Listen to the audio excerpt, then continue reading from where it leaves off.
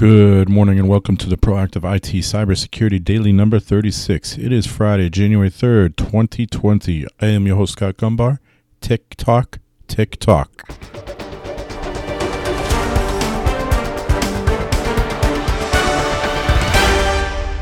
This podcast is brought to you by Nuage Tech, a client-focused and security-minded IT consultant based in Central Connecticut. You can visit us at nuagetech.com. That's NWAJ Tech.com. All right, happy first Friday, everyone. Another light news day.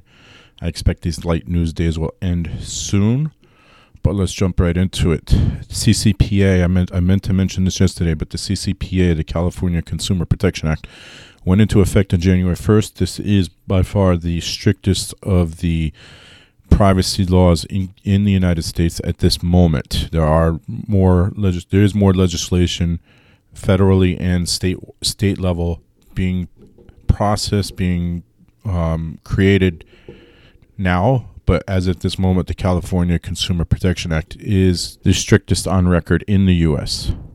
All right, moving along. On Bleeping Computer reported yesterday, Maze ransomware sued for publishing victims' stolen data. So in a kind of flip the script move here, the anonymous operators behind Maze ransomware are being sued by a victim for illegally accessing their network, stealing data, encrypting computers, and publishing the stolen data after a ransom was not paid. The company suing Maze is Southwire, a leading wire and cable manufacturer from Carrollton, Georgia, who was attacked on December 2019. As a part of this attack, the ransomware allegedly stole 120 gigs of data and encrypted 878 devices. So you may remember we talked about Southwire sometime last month, and so now they flipped the script and said, we're going to sue Maze. I don't know how that's going to work, considering it's likely that the people behind Maze are not in the U.S. But we'll continue to update as updates are available on that. On the Hacker News, Landry's restaurant chain suffers payment card theft via POS malware. So yet another POS malware compromise. Landry's, a popular restaurant chain in the United States, has announced a malware attack on its point of sale systems that allow cyber criminals to steal customers' payment card information. Landry's owns and operates more than 600 bars, restaurants, hotels, casinos, food and beverage outlets with over 60 different brands such as Landry Seafood, Chart House, Saltgrass Steakhouse, Claim, Jumper, Morton's the Steakhouse, Mastro's Restaurants, and Rainforest Cafe. So I can tell you I've never eaten in any of those, and I'm pretty sure the only one that exists in my area, actually now that I'm looking at the complete list, some of these are in the Northeast. According to the breach notification published this week, the malware was designed to search for and likely steal sensitive customer credit card data, including credit card numbers, expiration dates, verification codes, and in some cases the cardholder name.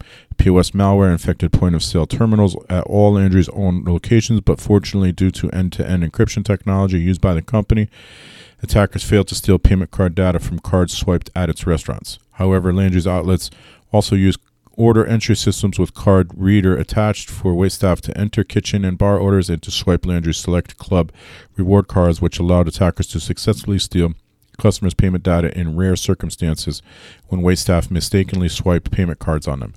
So, good news for Landry's. Sounds like they were prepared.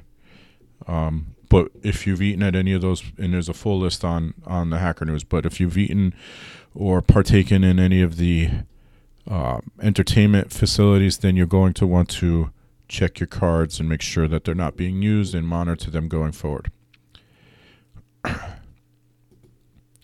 On Bleeping Computer, Python 2.7 reaches end of life after 20 years of development. So for you Python developers out there, as of January 1st of this year, so 2 days ago, Python 2.7 has officially reached the end of life and will no longer receive security updates, bug fixes, or other improvements going forward. You might remember, a few weeks ago, we reported there was a Python module that was compromised. So it sounds like going forward, those will not be updated anymore. Update to Python 3, I think it's 3.3 maybe. I don't see it here, so it's Python 3, whatever the newest version of Python 3 is. Threat post. TikTok banned by U.S. Army over China security concerns. So the U.S. Army this week has banned TikTok from government-owned devices as scrutiny over the platform's relationship with China grows. With backlash swelling around TikTok's relationship with China, the United States Army this week announced that U.S. soldiers can no longer have social media app on government-owned phones. TikTok, which is a social media app used to create and share short-form videos, is owned by Beijing-based parent company ByteDance. Despite its popularity with users and celebrities, the app touts over 1.3 billion installs worldwide. Several incidents over the past year have caused privacy experts to question how data from TikTok is being collected, used, and whatever it is being censored by China's government.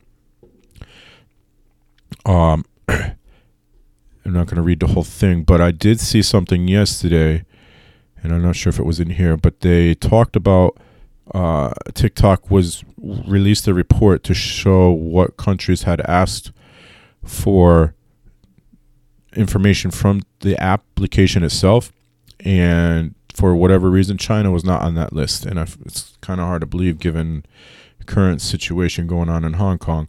So there are concerns that that China is using TikTok somehow, since it is a Chinese-based company, that they're using it to spy on U.S. citizens and possibly the Hong Kong protesters and etc. So if you're using TikTok, use it with a little bit of caution. Be careful what you're sharing.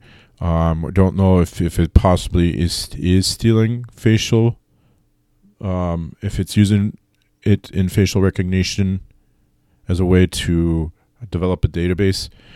But we'll see. Well, I'm sure we'll hear more about that going forward. The hacker news, I'm not sure how to say this, but Xiaomi cameras, it's Xiaomi, connected to Google Nest, expose video feeds from others. Internet-connected devices have been one of the most remarkable developments that have happened to humankind in the last decade. Although this development is a good thing, it also stipulates a high security and privacy risk to personal information. We saw this with Ring cameras, so now we're talking about, I believe it's Xiaomi IP cameras. In one such recent privacy mishap, smart IP cameras manufactured by Chinese smartphone maker Xiaomi found mistakenly sharing surveillance footage of Xiaomi users with other random users without any permission. The issue appears to affect Xiaomi IP cameras only when streamed through connected Google's Nest Hub, which came into light when a Reddit user claimed that his Google Nest Hub is apparently pulling random feeds from other users instead of his own Xiaomi Mijia cameras. The Reddit user also shared some photos showing other people's homes, an older adult sleeping on a chair, and a baby sleeping in its crib that appeared on his Nest Hub screen. It appears the issue doesn't reside in Google products. Instead, it could be a bug in the way Xiaomi implemented the connection between its smart cameras and Nest Hub. So if you're using Xiaomi cameras and the Nest Hub, you might want to reconsider that until there's a fix of some sort. As a precaution, Google has also temporarily disabled Xiaomi devices' access to its Nest Hub and Assistant applications, so you won't be able to anyway. And that, I believe, is going to do it for today's edition of the Proactive IT Cybersecurity Daily. So until Monday, or if you want to hear the weekly show, which I'll be recording next, until Monday, stay secure.